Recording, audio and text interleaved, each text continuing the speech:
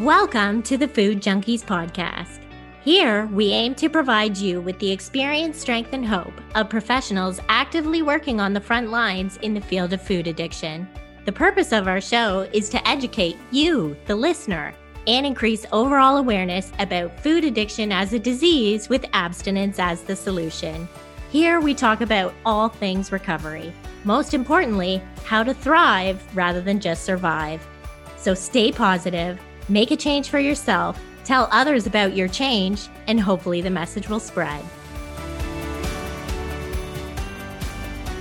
Hey there, Food Junkies podcast listeners. Don't forget, there's still time to help us get to 100,000 downloads by January 1st as a big thank you to Dr. Vera Tarman.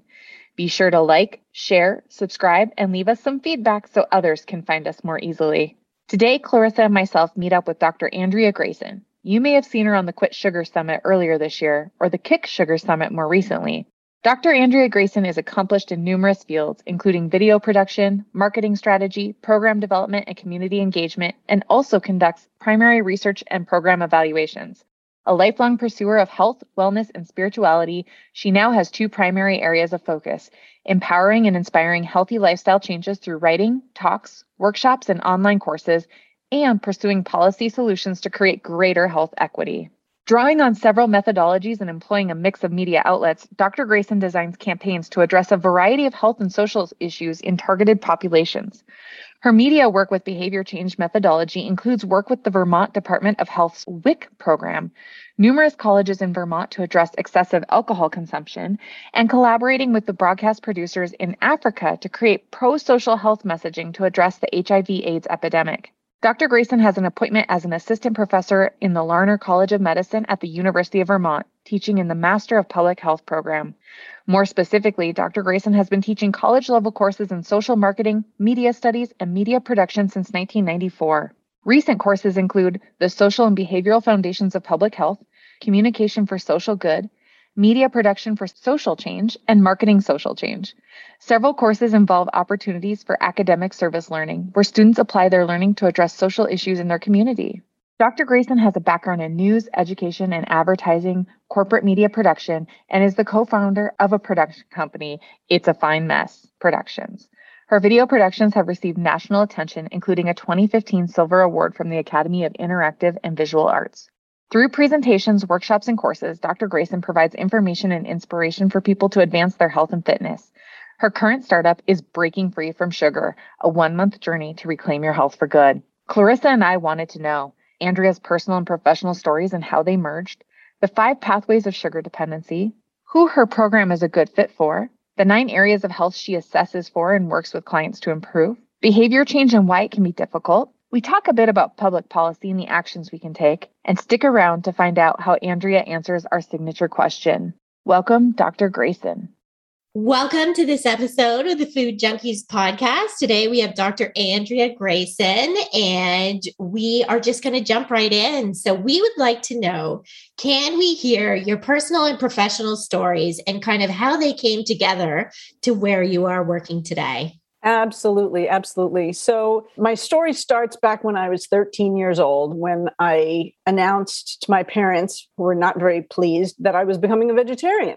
And so when I became a vegetarian, I was a terrible vegetarian. I basically just took out the meat, and I was still eating granola for breakfast and pasta for lunch and the candy bars. And I just thought I was all morally upright by not eating meat, and really had no idea of, I heard about you should eat protein. And so I was paying attention to protein, I guess, but had no idea about carbohydrates, had no idea about the role of fat, and then the 80s hit and the low fat everything hit, which meant more sugar in things for flavor enhancement. So I was just struggled with my weight from when I was an early teenager. And I was stuck in the model of calories in, calories out, and thought, well, if I could still fit into my jeans, I must be fine. But it was still a struggle. And there were times when I would force myself just to eat salad for a week, just to try and get back to something that felt better. So the struggle with the weight was sort of the obvious external thing that was going on, but I had no idea what was going on internally at the same time. I was always bloated.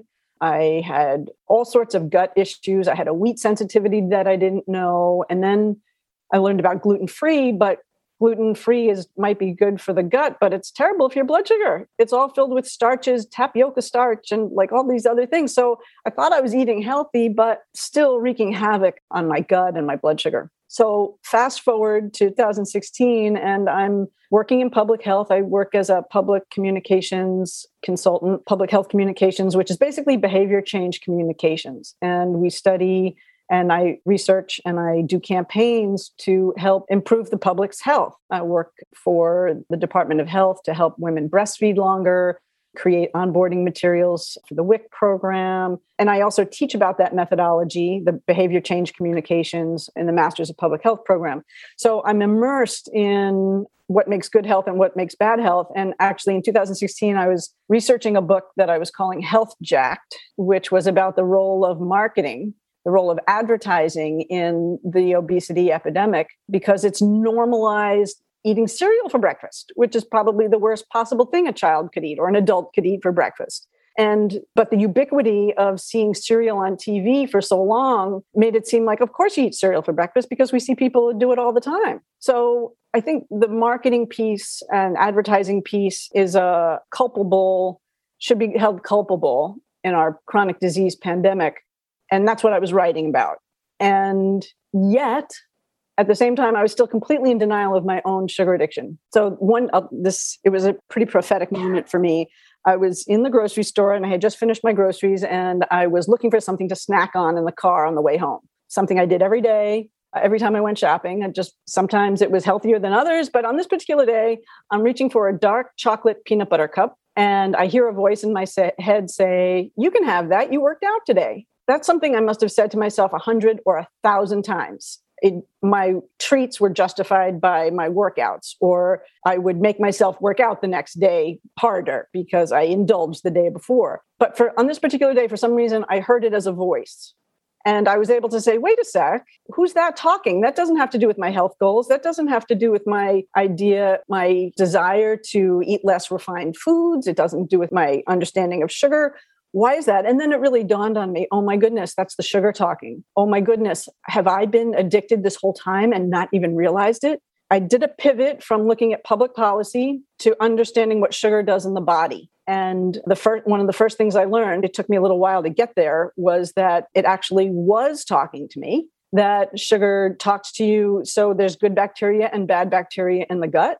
And simplifying, the good bacteria feed on fiber and the bad bacteria feed on sugar. So, and through the vagus nerve, it sends a signal, oh, feed me. And then it comes out your brain and says, oh, you can have that. You worked out today. All of this, I went in a swirl in the supermarket and I'm thinking, oh my goodness, is this really happening? Am I really an addict? And I spent the next 2 years trying to heal my own addiction. I usually tell people it takes 2 weeks, 2 months, and 2 years to sort of heal a sugar addiction, at least in my experience. 2 weeks to get through the detox process, 2 months to start building new habits, and then really 2 years to have enough, not discipline, but really understanding of what it does to you so that when you make a choice to have a treat, you can back off and don't feel like you have to finish the bowl or have another piece. That I call it a safe relationship. It took me 2 years to have a safe relationship with sugar. Yeah. So, and then that evolved somehow right into what you do now as far as working with people in your Break Free from Sugar program. Can you talk to us a little bit about that program, the 5 pathways of sugar dependency, that kind of thing? Yeah. So as I was trying to figure it out my own self, I was a laboratory of one and trying to understand why sometimes I just tried to understand, pay attention to what all were the pulls from me. And over time, I categorized these times and these places and these situations and the justifications and tried to put it in. And then I was also learning more about the biology. And so I put it into this framework called the 5 pathways of sugar dependency. And if you address all 5 of those, you're going to be much better equipped when you want to quit. Because if you just address the dopamine and the pleasure piece, you're still going to have habits and rituals and stress. And that'll flare up and then you'll go. And it takes time and a coordinated effort to understand all the different triggers. So the 5 pathways that I come to understand are chemical, hormonal, biological, emotional, and habitual. And I'll explain each of those. So the chemical pathway is the dopamine, the pleasure pathway. And for many people, it is the hardest one because sugar is such a reliable source of pleasure that, in fact, we have become, I think of it as a cheap pleasure because it takes no effort to open a candy bar. It's always reliable and it's always there. And it really feels to me like it's hijacked our pleasure centers because it is so aggressive with the release of dopamine that we have lost our sensitivity to the simple pleasures of taking a clean, deep breath outside or a beautiful sip of cool water can be such a wonderful source of pleasure that we're so used to this jacked up, hyped up dopamine splurge that's part of the healing process is rewiring your brain to become more sensitive to your taste buds and your physiological reactions to be more sensitive. I'm sure you've worked with people who say, I used to love eating this and now I can't even put it in my mouth, or now I taste the real sweetness in the broccoli, because it just takes a little while to retrain your brain. So that's a really powerful pathway, is the pleasure pathway, the reliance on the quick pleasure.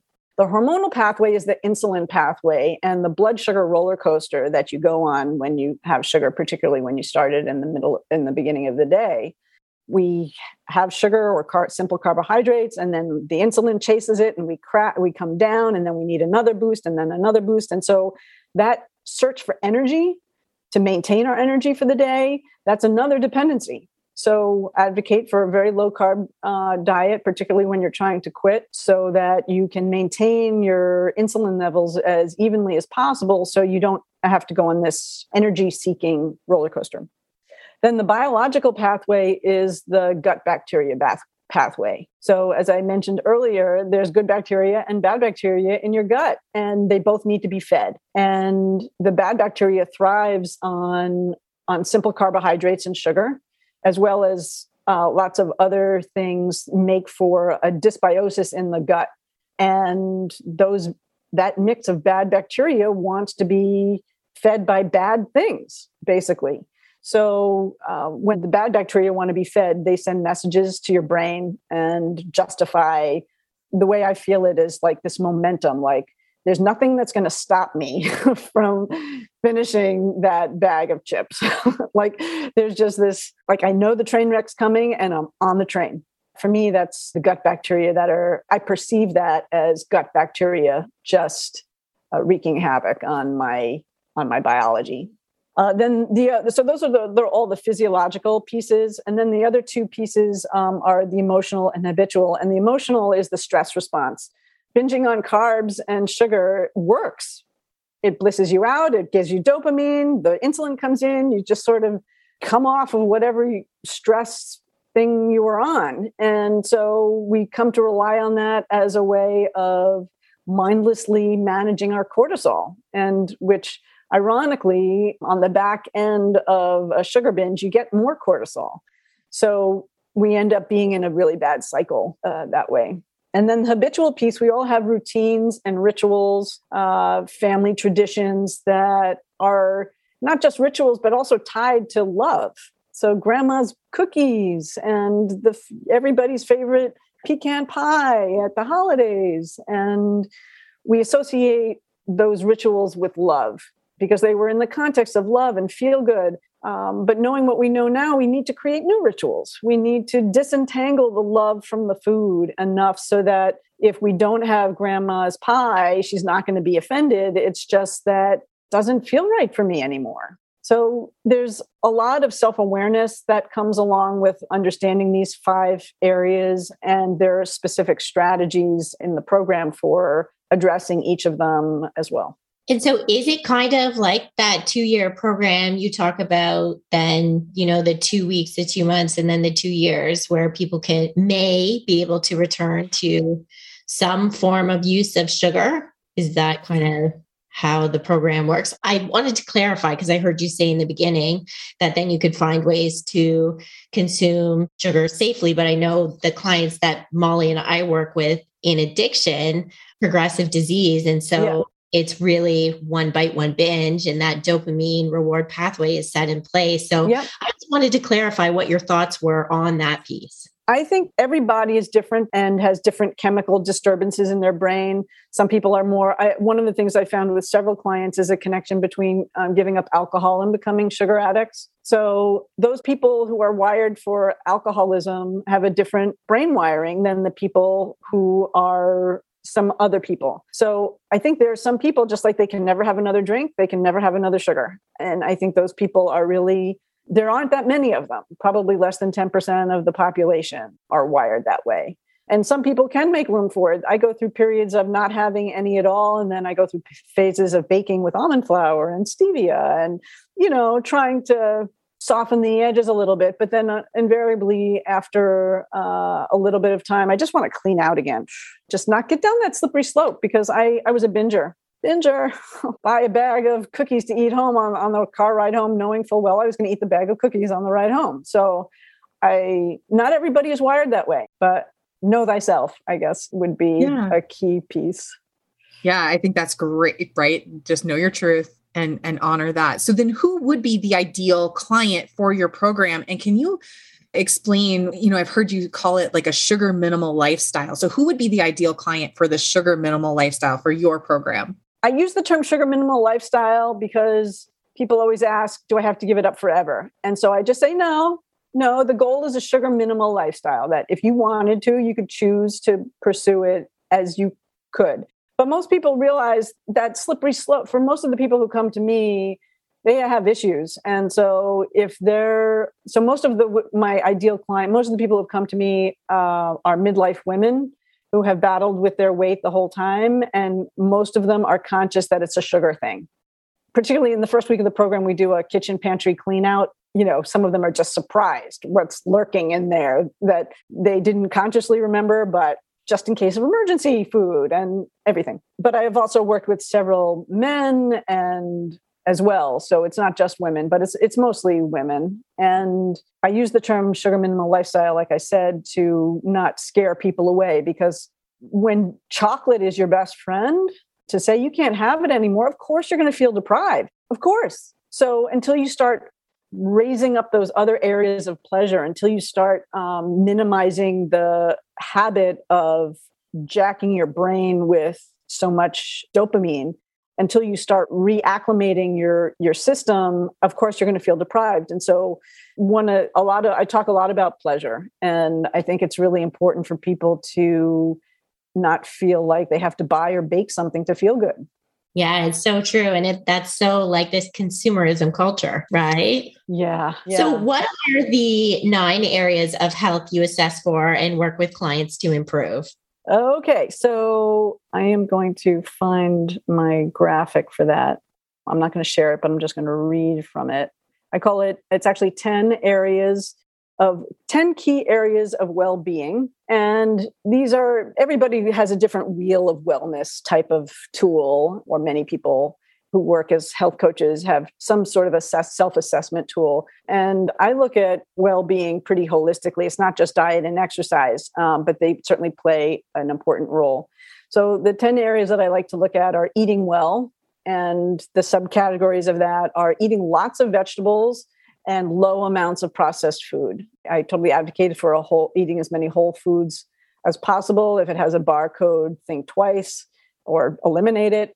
So eating more vegetables are going to feed the good bacteria in your gut, and low amounts of processed food are going to keep your blood sugar steady, and you're getting cleaner food. And then healthy fats should also be in there as well.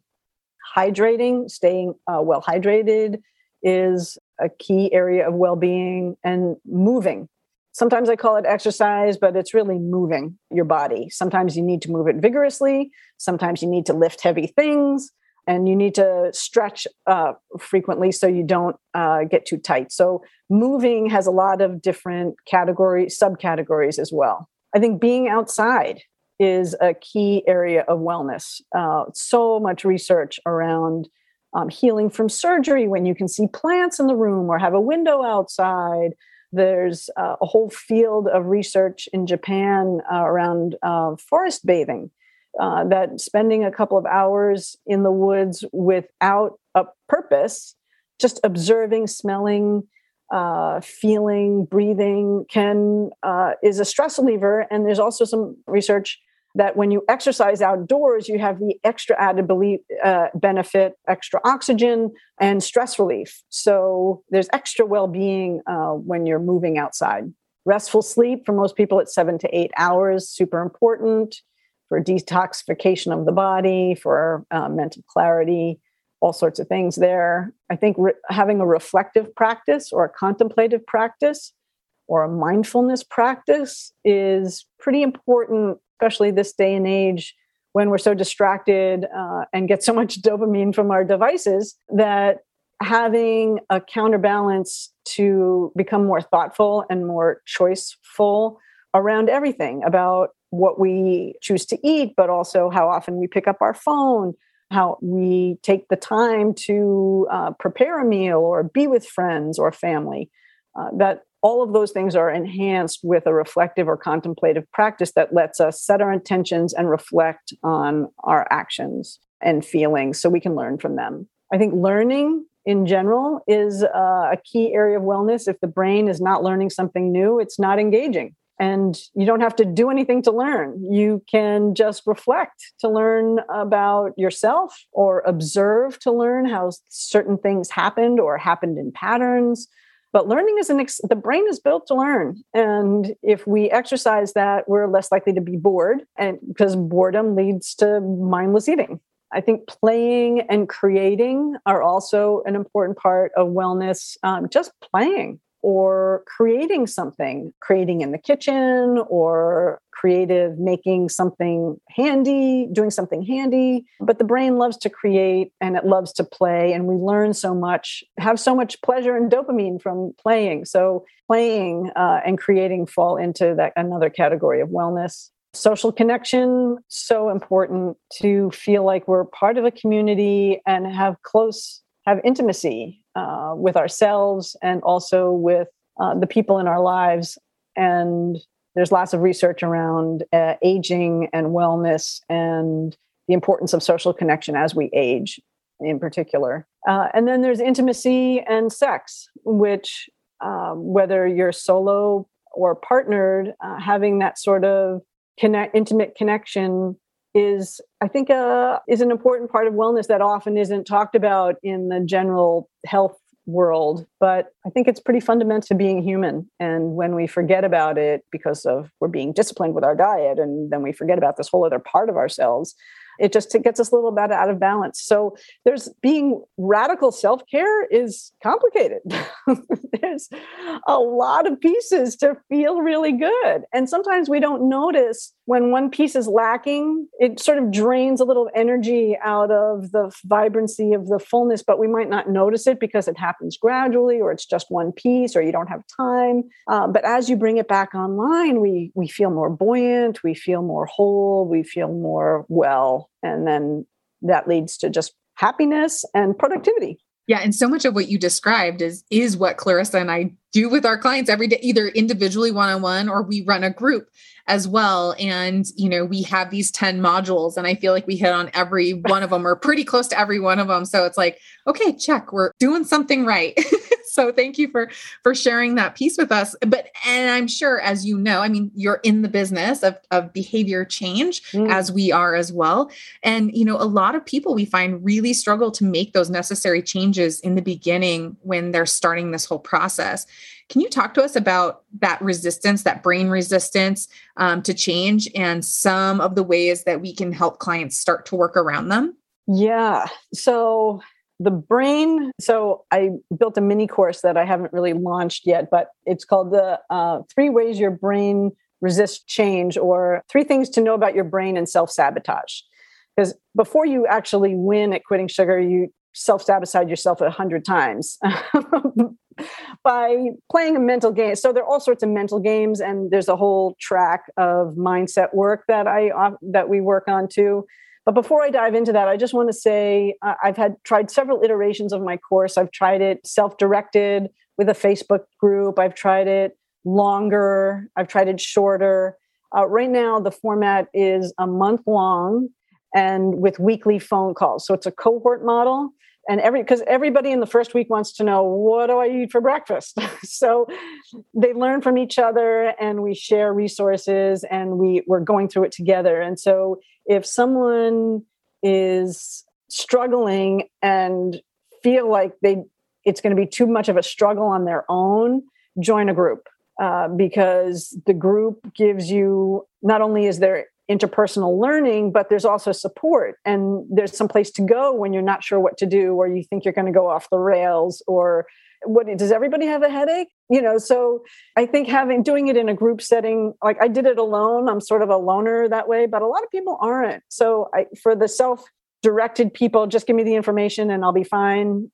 There are plenty of them, but I think there are more people who just, oh my gosh, if I have to give up sugar, I don't want to do it alone. So finding your people, and it's also really hard. I've found it takes a lot of personal power to be the only one in your household that is changing the way we're eating, because food is comfort, it's familiar, and what do you mean we're not having macaroni and cheese anymore? So I think if you can't bring your people with you, you have to, I hate to tell people you have to make 2 meals, but you do need to make sure that you maybe make a version for them and a version for you. So maybe you make macaroni and cheese with zucchini noodles for you, and macaroni and cheese with the elbow noodles for everybody else. You can make little adaptations so that you can not spend all the time in the kitchen. And when you're working and you have to feed kids, it's really hard to try and get that all done. But I'm sure you work with your clients to be creative and find the easy fixes. And there are workarounds. If there's a will, there's a way. So 3 ways, and there might even be more than this, but 3 ways that your brain resists change is, one is that it's wired to keep you safe. So the rear brain, the amygdala, is the reptilian or the primitive brain.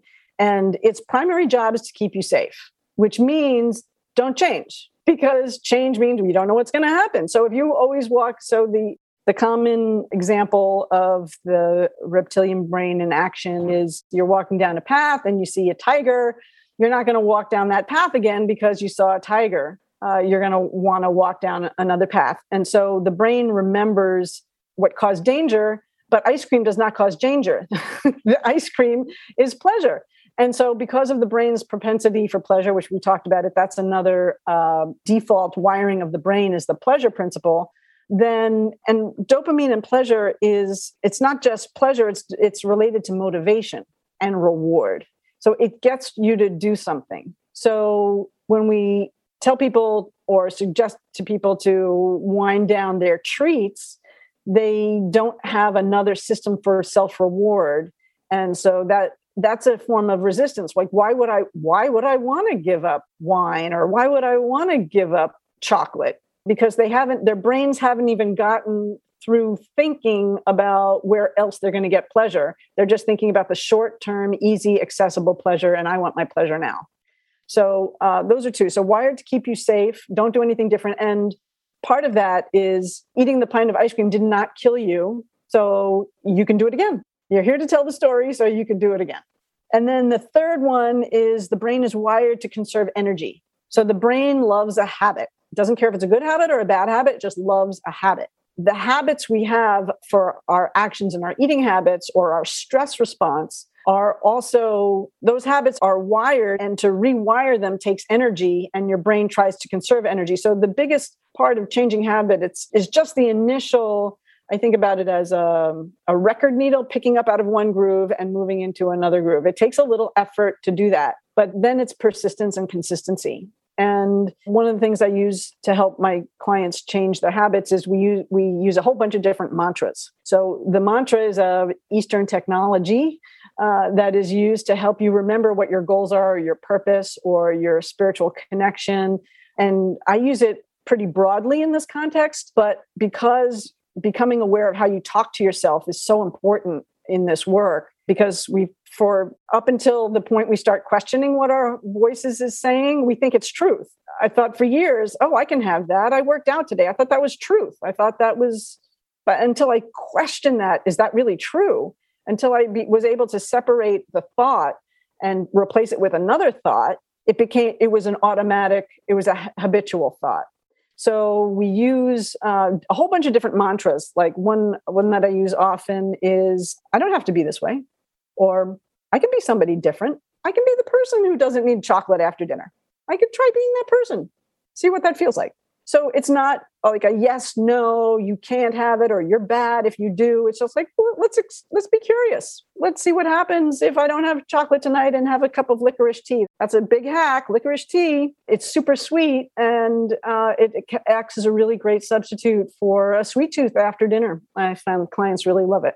Yeah, I love that. We are often asking the individuals we work with to just try this experiment, try this tonight, see what happens, see how it goes, see what the feelings are, see what those thoughts are. Those your thoughts? Write them down, right? To just kind of examine like what's really going on in there when that's happening. Oh, I love talking to you, because if you tried to explain to somebody in the beginning, well, how do you quit sugar? And curiosity, being curious would be one of the answers. Yeah. You don't get that until you're in it. And, one of your earlier questions was, how do you get people to start? And I think if we would all do better if to just get curious, it ties into identity so much too. I use the example of, if you pride yourself on being a donut expert, you're in Canada, right? So that's Tim Horton. Yeah. Right?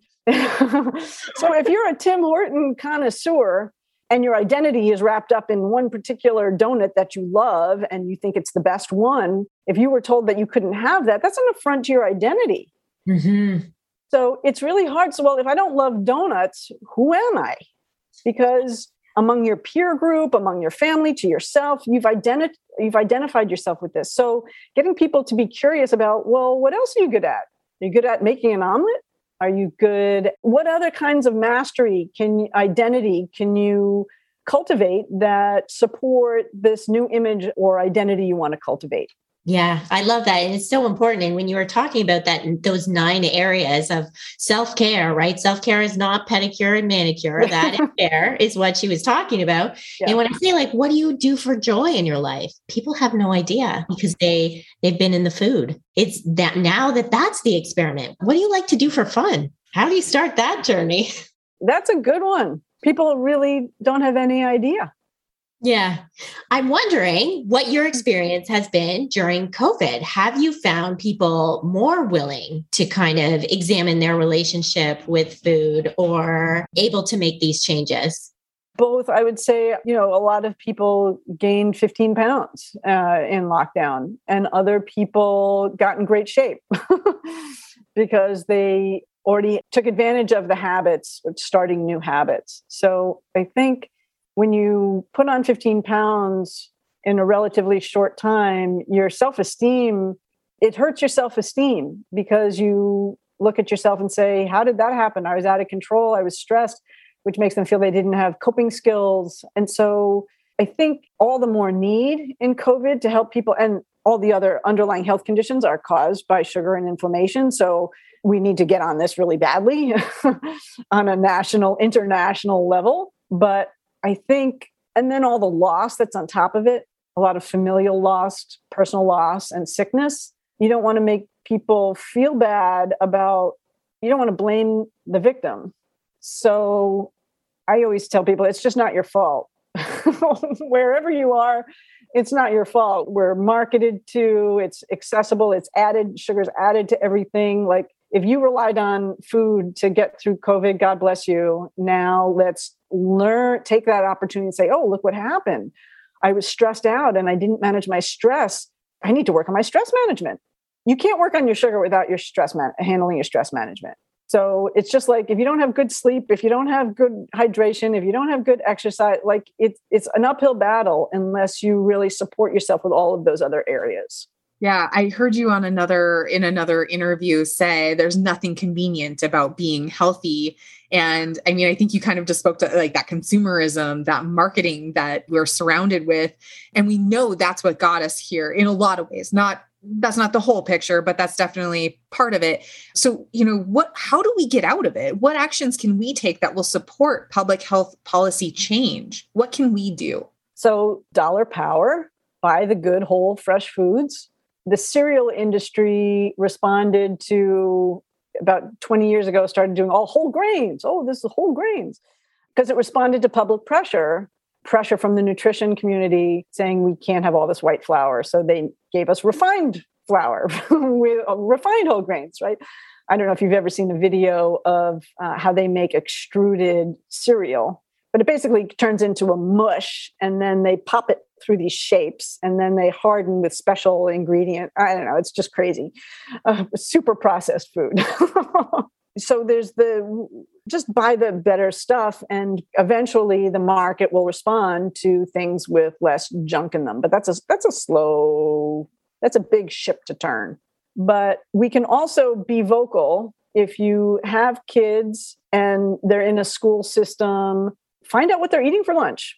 So in the US, a lot of schools are, I guess I'm going to get into the whole bigger policy thing. And I'm sure it's similar in Canada, but I'm speaking to what the system in the US, which is food assistance in the US is created through our Farm Bill, the USDA Farm Bill. And it funds the three major food assistance program, the SNAP, which used to be Food Stamps Food Assistance Program. It funds WIC, which is the Women, Infants, and Children Program. And it also funds school meals. So the government is involved in taking food and getting it into these systems. But the problem is that they approve foods. Some foods you can get on SNAP and some foods you can't. You can get 64-ounce liters of soda. Like, that should not be allowed. You should not be allowed to use your federally funded dollars to help your disease. Just because we're going to end up paying it on the back end anyway, right? But there's so much pain and suffering along the way. We should just not. So I think on a policy level, we need to look at what the rules are, what we're funding now, what's allowed and what's not allowed, without making it too many hoops for the people that need it the most. One of the arguments that I've heard about not removing soda is that it's punitive to the people who have limited dollars. And I say, okay, well, they should be spent they have limited dollars, they should not be spending it. But there's all sorts of issues with eating processed food and fast food. When you can feed a family for $6, we have a problem. But there's certainly policy things that can help that. And on an individual level, we need to just talk about it more. If we give up sugar, as an individual, don't be shy about talking about it with your friends. Or as we learn more, because it's not part of the zeitgeist now. So I'm still like the worst person to invite to a party, because if anybody says, what have you been doing lately? I help people get off sugar. They're like, ooh, do I have to do that? Like, people just don't want to hear it.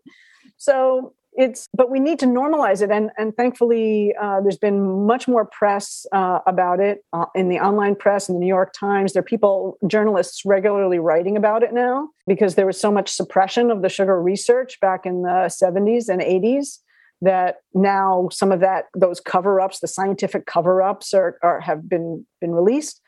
So the journalists, and then if you ever have a conversation with your legislators, they do want to hear what issues are important to their constituents. And so it's really a powerful, at least in the US, it's a powerful way to get the issue on the register of the public policymakers. And more people doing this, more people being interviewed in magazines, more people. Yeah, I'd love to see more nonprofits pop up around food education and go into schools and do real nutrition education.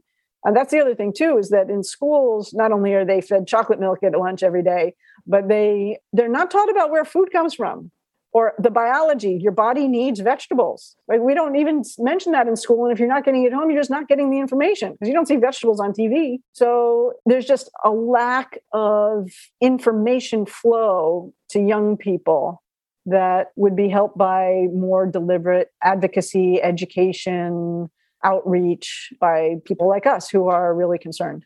Do you think that block of information is directed by Big Food, and that they perhaps are, somewhat infiltrating these governments in some ways and funding them? And I'm just curious, what public health crisis will be enough that public policy will have to change is what I'm wondering, really.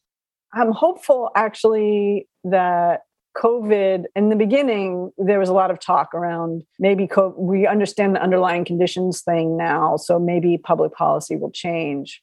But it's really hard. Big sugar is a big industry, a big lobby, and it's tied to farming. And farming is every nation's lifeblood. And so one of the big policy things that set us on this trajectory in the post-World War II era was corn subsidies, because it made high fructose corn syrup such a cheap ingredient.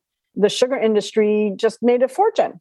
And they give money to politicians and keep funding corn because we keep making money. And so there's lots of insidiousness, I would say, in the political, commercial, political corporate world that might be, it'll take investigative journalists to unravel and report on and get people interested.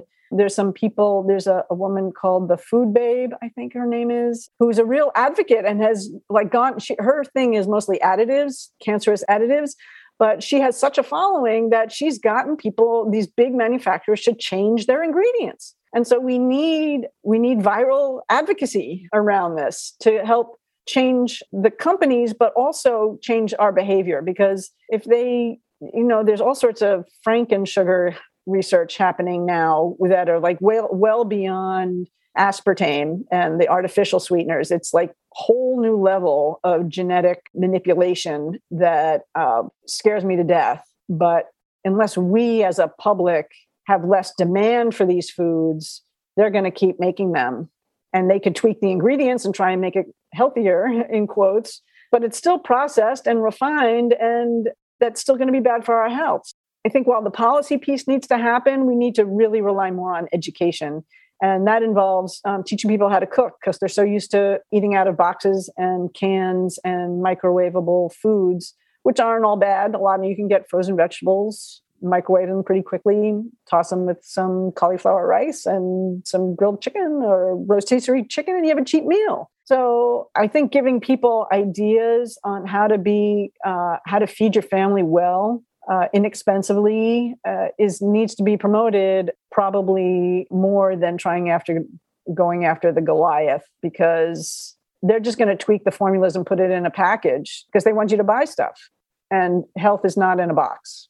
Yeah, it really sounds like you're saying this needs to be a grassroots kind of movement. Start at home, start in your own kitchen, start with your own family, maybe your own extended family, maybe your book club, whoever that might be, and grow it that way. Because I guess I'm not really hearing you say that food policy or the food supply is going to change anytime soon. Well, there's been lots of discussion. There's a lot of food policy, food systems conversation around the obesity epidemic and malnutrition on a global scale. And there's an organization called Food Tank. They're based out of New York, and they do summits and policy work.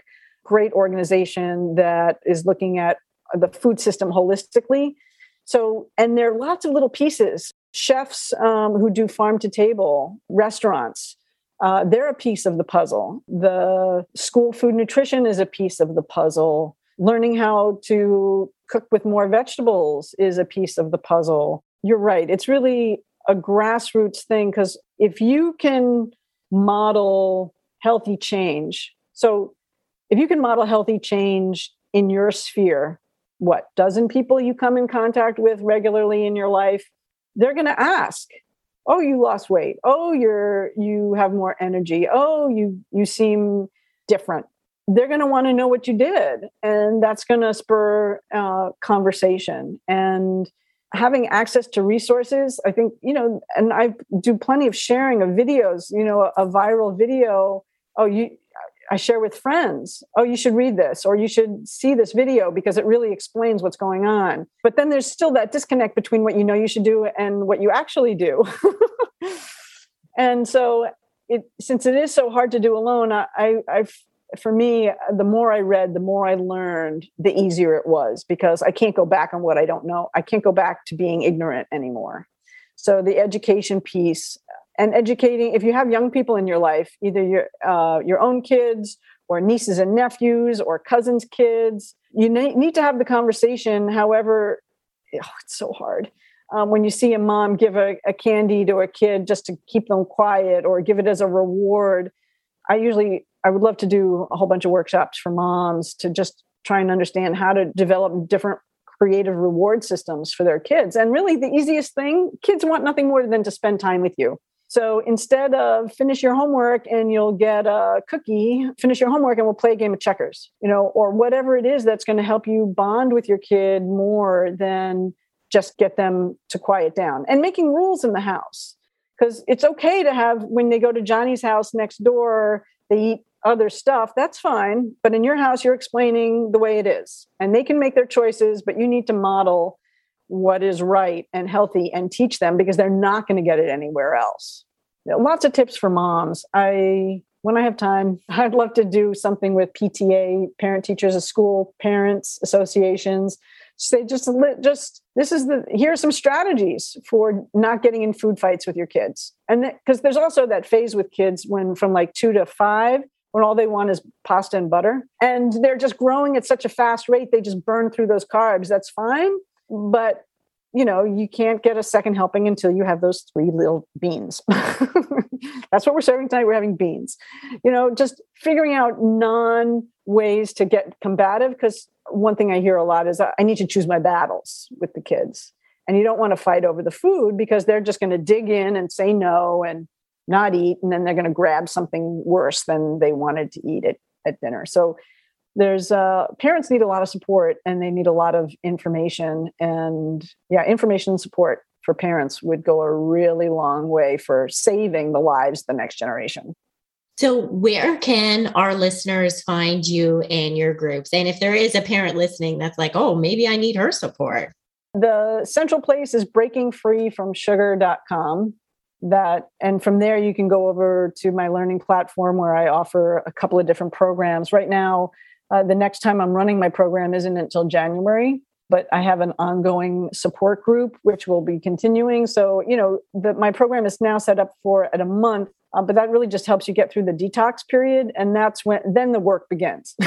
After you can look at a cookie and not feel like you have to eat it, then you start being able to see, oh, I have the impulse to move to that. What can I do instead? And then the rewiring starts. So the program is organized, and then there's a membership program afterwards to support people while they're working through the mindset work and the longer term behavior change. But you can start at Breaking Free from Sugar. And if anyone, my email's on that website, you can shoot me an email and let me know what you're interested in. And if you have 5 or 10 parents that want to learn more about strategies for their kids, give me a holler and we'll make something happen.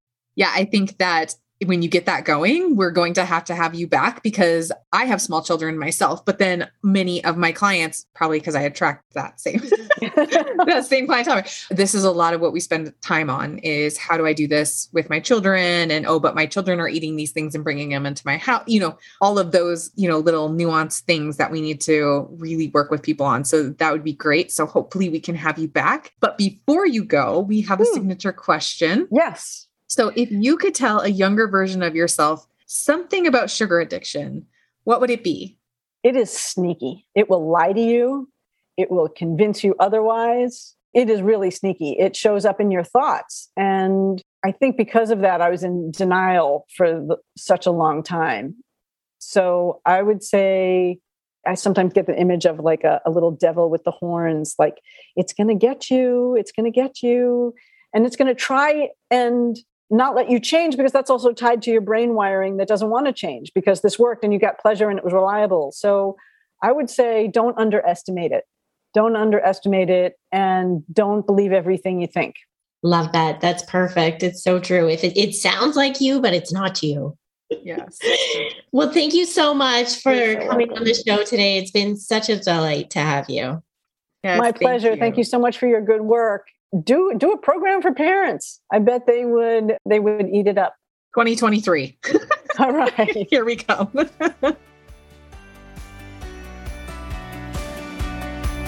Thanks for joining us this week on Food Junkies, Recovery from Food Addiction. Make sure to join our Facebook group, Sugar Free for Life support group, I'm Sweet Enough.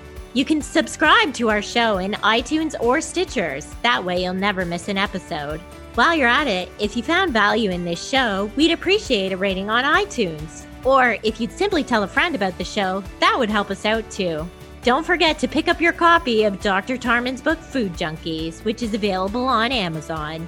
If you have any additional questions, both Molly and Clarissa are food addiction professionals and work one-on-one with clients. You can find their websites and email addresses in the show notes. Be sure to tune in every Friday when our new episodes drop. As Vera loves to say, the power is ours.